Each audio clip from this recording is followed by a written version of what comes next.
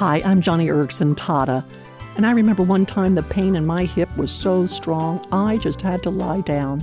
I felt defeated, I felt discouraged. Well, right then I got an email from a friend who described an 18-year-old disabled girl from India named Shantama, who shared with her, quote, "From Johnny, I have found confidence to live my life with a disability, to trust God." Oh my goodness, when I read that, I felt so ashamed of myself, complaining about having to lie down when for years this 18-year-old had been living on dirt floors before she got a wheelchair. 1 Timothy chapter 4 exhorts us to, quote, "set an example for the believers in speech, in life, in love, in faith, and purity." Friends, someone is always observing you and me, and they are either learning how to trust God more, or they are learning how to live like the rest of the world.